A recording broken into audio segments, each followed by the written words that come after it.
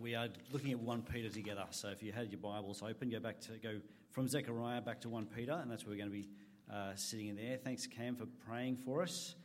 I want to ask you, first of all, what makes you belong? What makes you feel like you belong somewhere? Is it a membership card, some sort of discount, and so you feel special going straight to the cash register and getting it 10% off or something like that? Is it a subscription to something?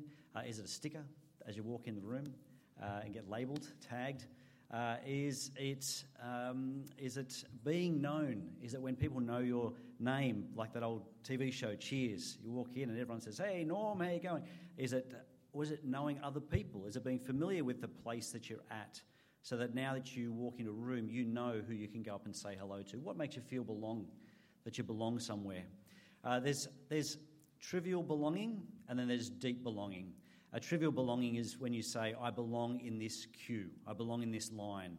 It's temporary, it's circumstantial. You don't really have to have a relationship with the person behind you or in front of you, except that you hope that you're in the line for the same reason that they're in the line. That's all. Is this the line to the thing? Yes, it is. Oh, great. That's all you need to know. That's impersonal, circumstantial, temporary. But if you say that you belong to this family, then that's personal, and it has a longevity, and it's not geographically conditional. It doesn't matter where you are. You can be away from the family but still belong to the family. That's personal, that's precious. We're reading a letter by a guy named Peter.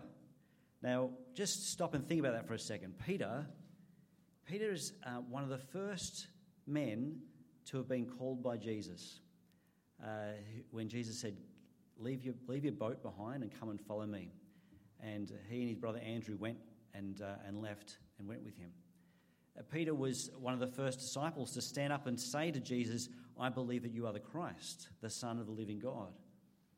Peter was the one who in the Garden of Gethsemane stood up and took his sword and defended his Lord, his Master, Jesus. Legend has it that Peter actually walked on water because of his faith in the Lord Jesus Christ.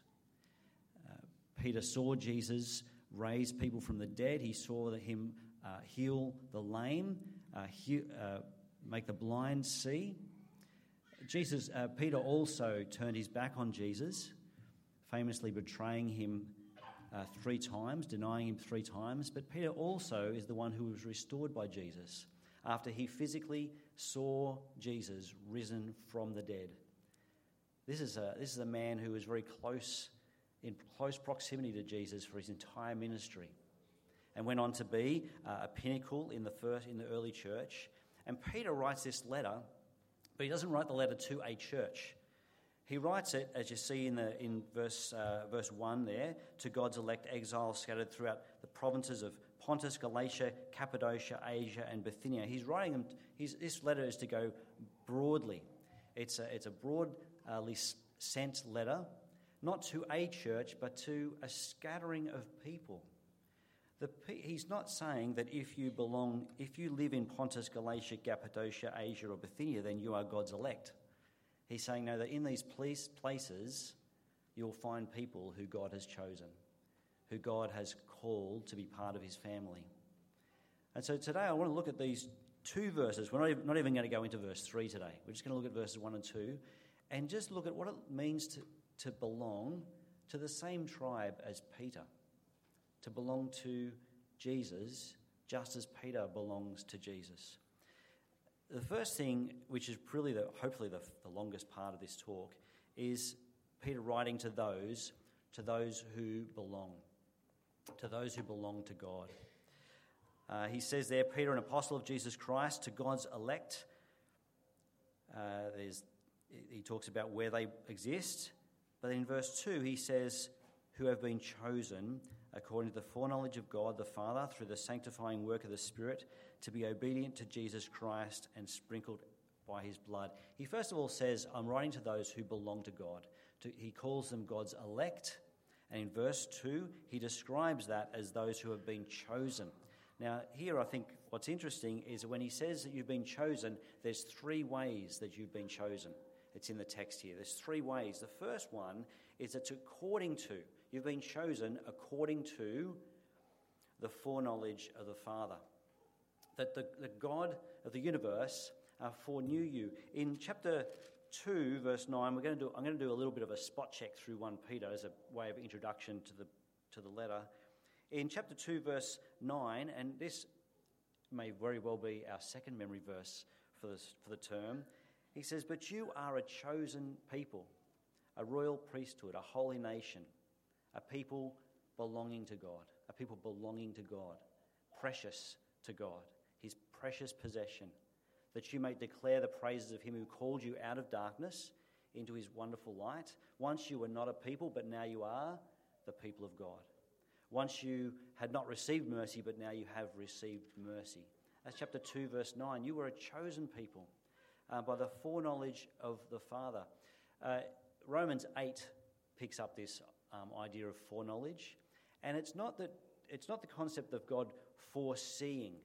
It's not like God has a telescope into the future and he sees the whole history of mankind played out, and he can see how you will respond to the gospel, and therefore you will hear the gospel and become his, and so he foresees what you will do, and therefore that's what foreknowledge means. No, the foreknowledge means that before you were even anything, God knows you.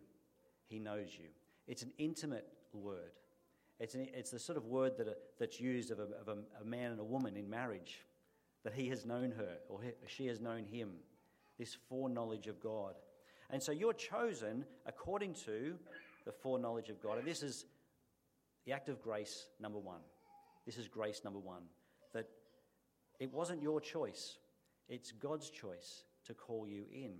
But that brings us to number two, chosen according to the foreknowledge of God and chosen through the sanctifying work of the Holy Spirit. How were we chosen? What was the method that we came to God?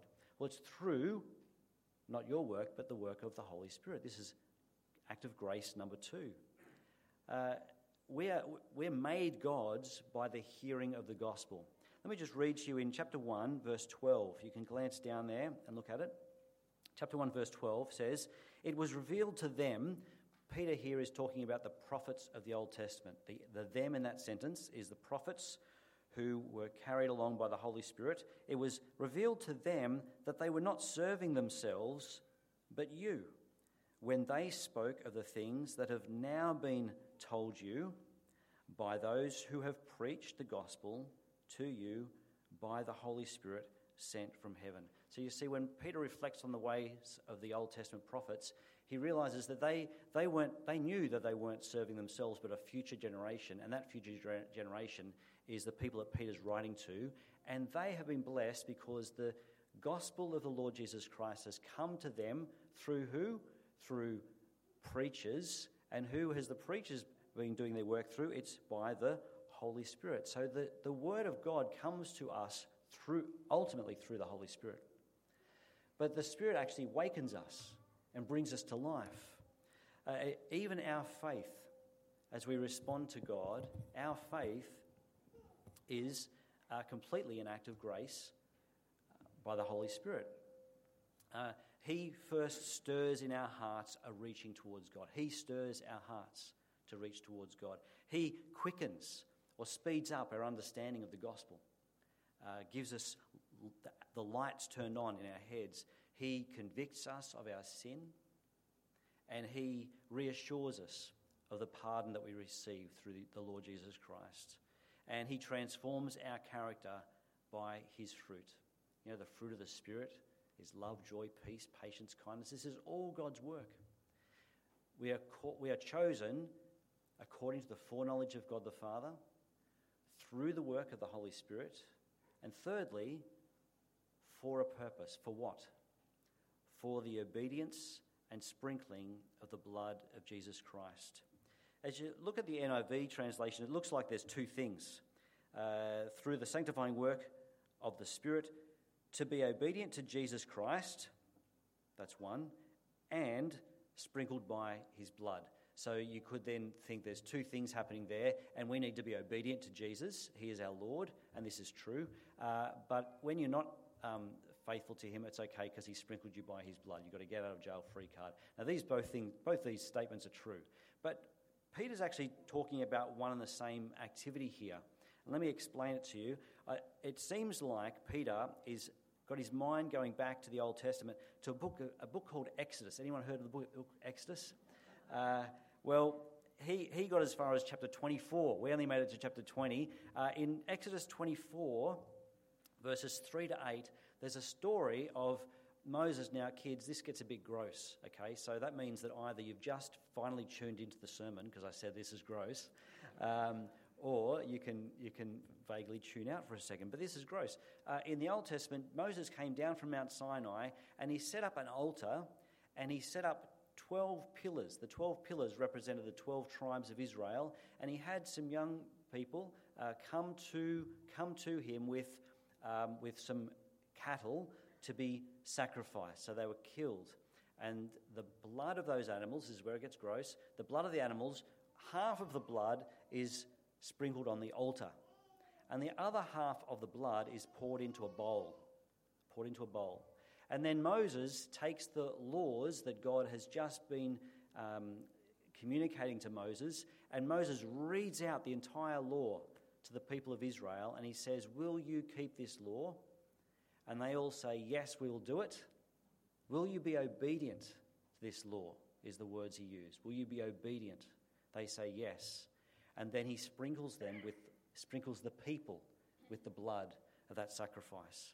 It's gross, it's ugly, it's more disgusting than Terry the Teddy. But there's something serious about that covenant between God. It involved the life of an animal. It's like a blood promise, an act. Well, in that Old Testament passage, there's the sacrificial blood that takes part in the promise, and the dedication of the people to be obedient to the law. That's the Old Testament covenant, but Peter, I think, uses that image to talk about this new covenant that we have with Jesus. Because it's not the sacrifices of some animal, it's the precious blood of Jesus Christ, the Son of God, who was spilt so that we could have a relationship with God. That's the extent of God's passion behind our relationship, that God wants us to belong in his family, and he goes so far as to spill the blood of his own Son in order to do it. But then we're not asked to obey the law in order to keep this covenant. No, we're actually asked to obey the Lord Jesus Christ, that we come into a relationship with him. And in fact, the Bible, the New Testament, says that the first act of obedience to Christ is to devote your life to him, is to call him your Lord and your Saviour. This act of obedience to Christ and sprinkled by his blood is the one and the same contract. It's the contract of the New Testament. In Exodus 24, it said, "This is the blood of the covenant that the Lord has made with you in accordance with all these words that you've promised." But the grace of God is that Jesus fulfills the law on our behalf, and then he lays down his life as the sacrifice. He is the one that we dedicate our life to, and he is the one who has dedicated his life for us. What a wonderful act of grace. So God talks to those who belong to him. They've been chosen according to the foreknowledge of God, handpicked. They've been transformed by the work of the Holy Spirit. And if you're anything like me, you give the Holy Spirit a really hard job to do. We're probably very bad patients. God is the doctor, we're the patients, and he needs a lot of patience to deal with us. This is the new covenant by the precious blood of Jesus. You see the extent of God's passion for us. I wonder if this means anything to you. I wonder if this comforts you and reassures you and gives you joy.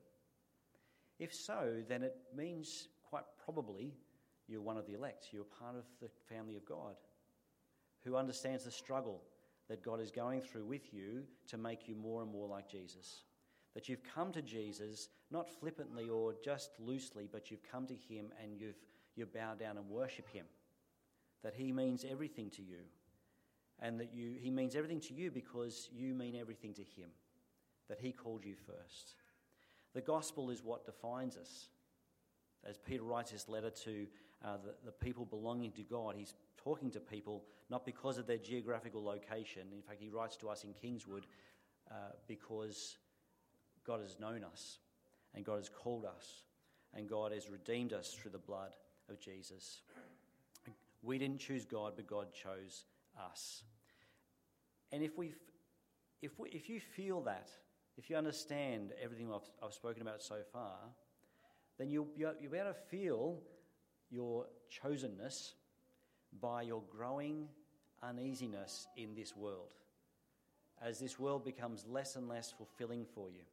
As hard as you've tried to establish yourself in this world, the world just keeps on short-changing you. We feel it by our alien state in the world. And so Peter says, I'm writing to God's elect, but then he immediately says, exiles scattered throughout the province of Pontus, Asia, Galatia, and Cappadocia, and Bithynia. He's writing to people who don't belong here. They're not gathered together in one place, worshipping God in some special temple. They're just scattered across the globe. And while they live amongst sin, they've been cleansed by the blood of the Lamb. Peter uses that word exiles. If you know your Bibles, you know that there's a period in the Old Testament where God took the people of Israel, the chosen people of Israel who were living in the land, and he exiled them to Babylon because of their disobedience. Now, Peter doesn't use the word exiles here because of the disobedience element, but he uses it to describe what it looks like to be part of God's kingdom, one of God's special people, but living in a foreign land. You know that famous song, By the Rivers of Babylon? We sit and we sing the songs of Zion. We remember the songs of Zion.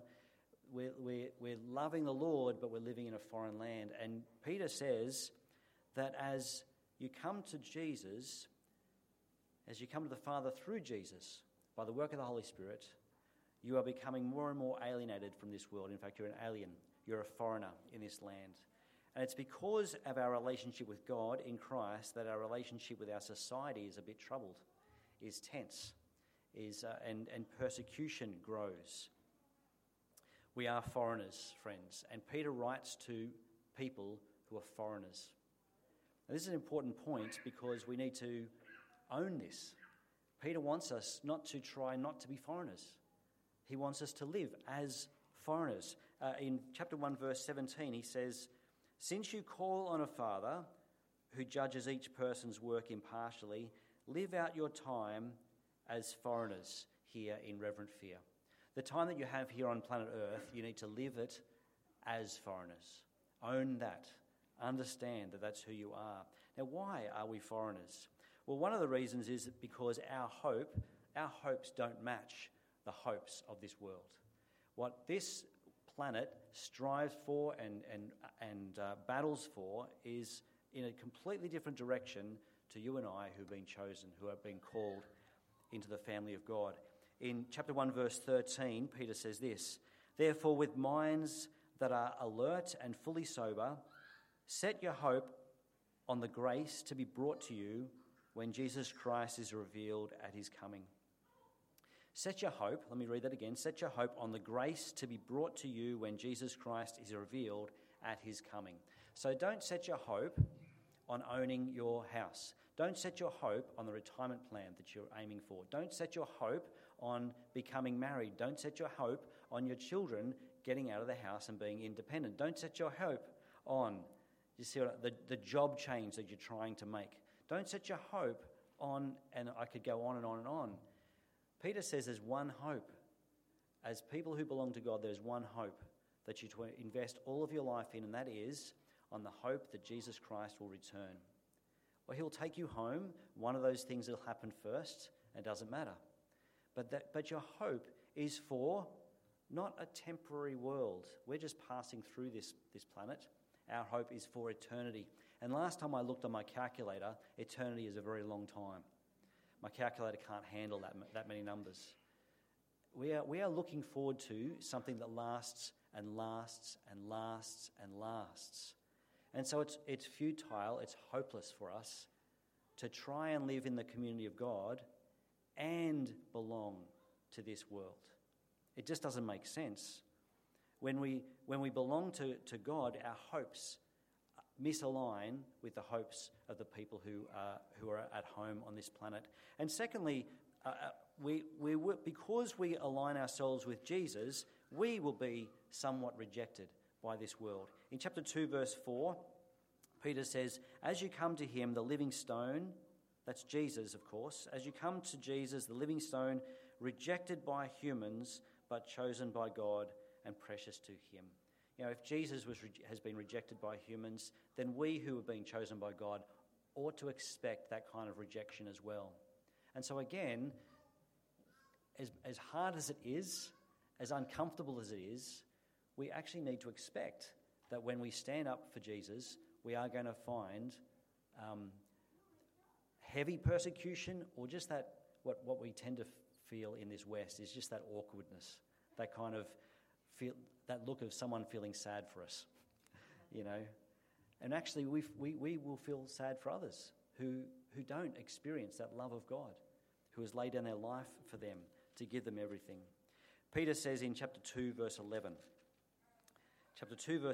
dear friends, I urge you, as foreigners and exiles, to abstain from sinful desires which wage war against your soul. Do you see, this is the third element of why we don't feel like we belong here, because we are working hard in sync with the Holy Spirit to change, to wage war against the sinful desires that are in us.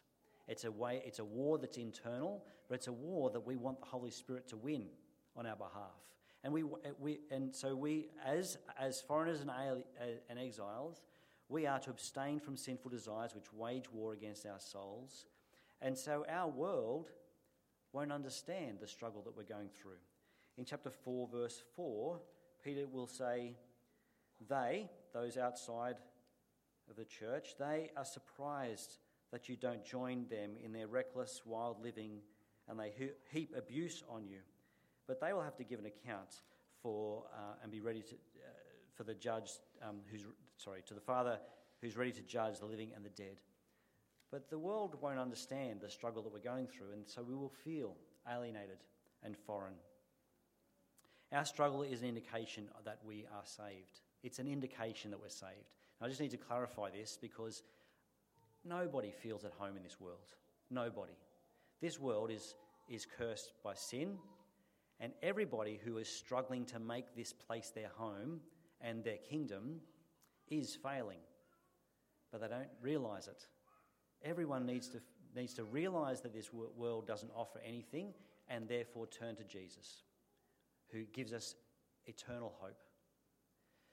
So our struggle isn't just the common struggle of mankind. Our struggle is the struggle of the sin that wages war against us. It's a struggle that comes by our allegiance to the Lord Jesus Christ. And it's a struggle because our hope is in eternity and not in this world that we stand in. But friends, the last thing I want to say is that while we belong to God, we don't belong to this world, but we do belong to one another. We do belong to one another. It's a very subtle message in those verses, but Peter does say to we. It's a plural, who have been chosen and sprinkled by the blood through the sanctifying work of the Spirit. And he says in the last part of verse 2, grace and peace be yours in abundance. To you all. Grace and peace be to you all. We have a common ground here because we have one master, who is the Lord Jesus Christ. Peter is going to end this book by saying, in chapter 5, verse 1, to the elders among you I appeal as a fellow elder and a witness of Christ's suffering, who also will share in the glory to be revealed. This Peter, who is so legendary in the faith, when he speaks to the elders in the church, he says, I'm equal with you. I'm on the same pay grade as you. And he says, the reward that I get at the end is no different to yours. We're going to share in the same glory. This is a community of believers who will all share in the same destiny. We have the one master. He says in chapter 1, verse 1, Peter, an apostle of Jesus Christ. He is sent by the King to speak to the King's community. Because we have the one gospel.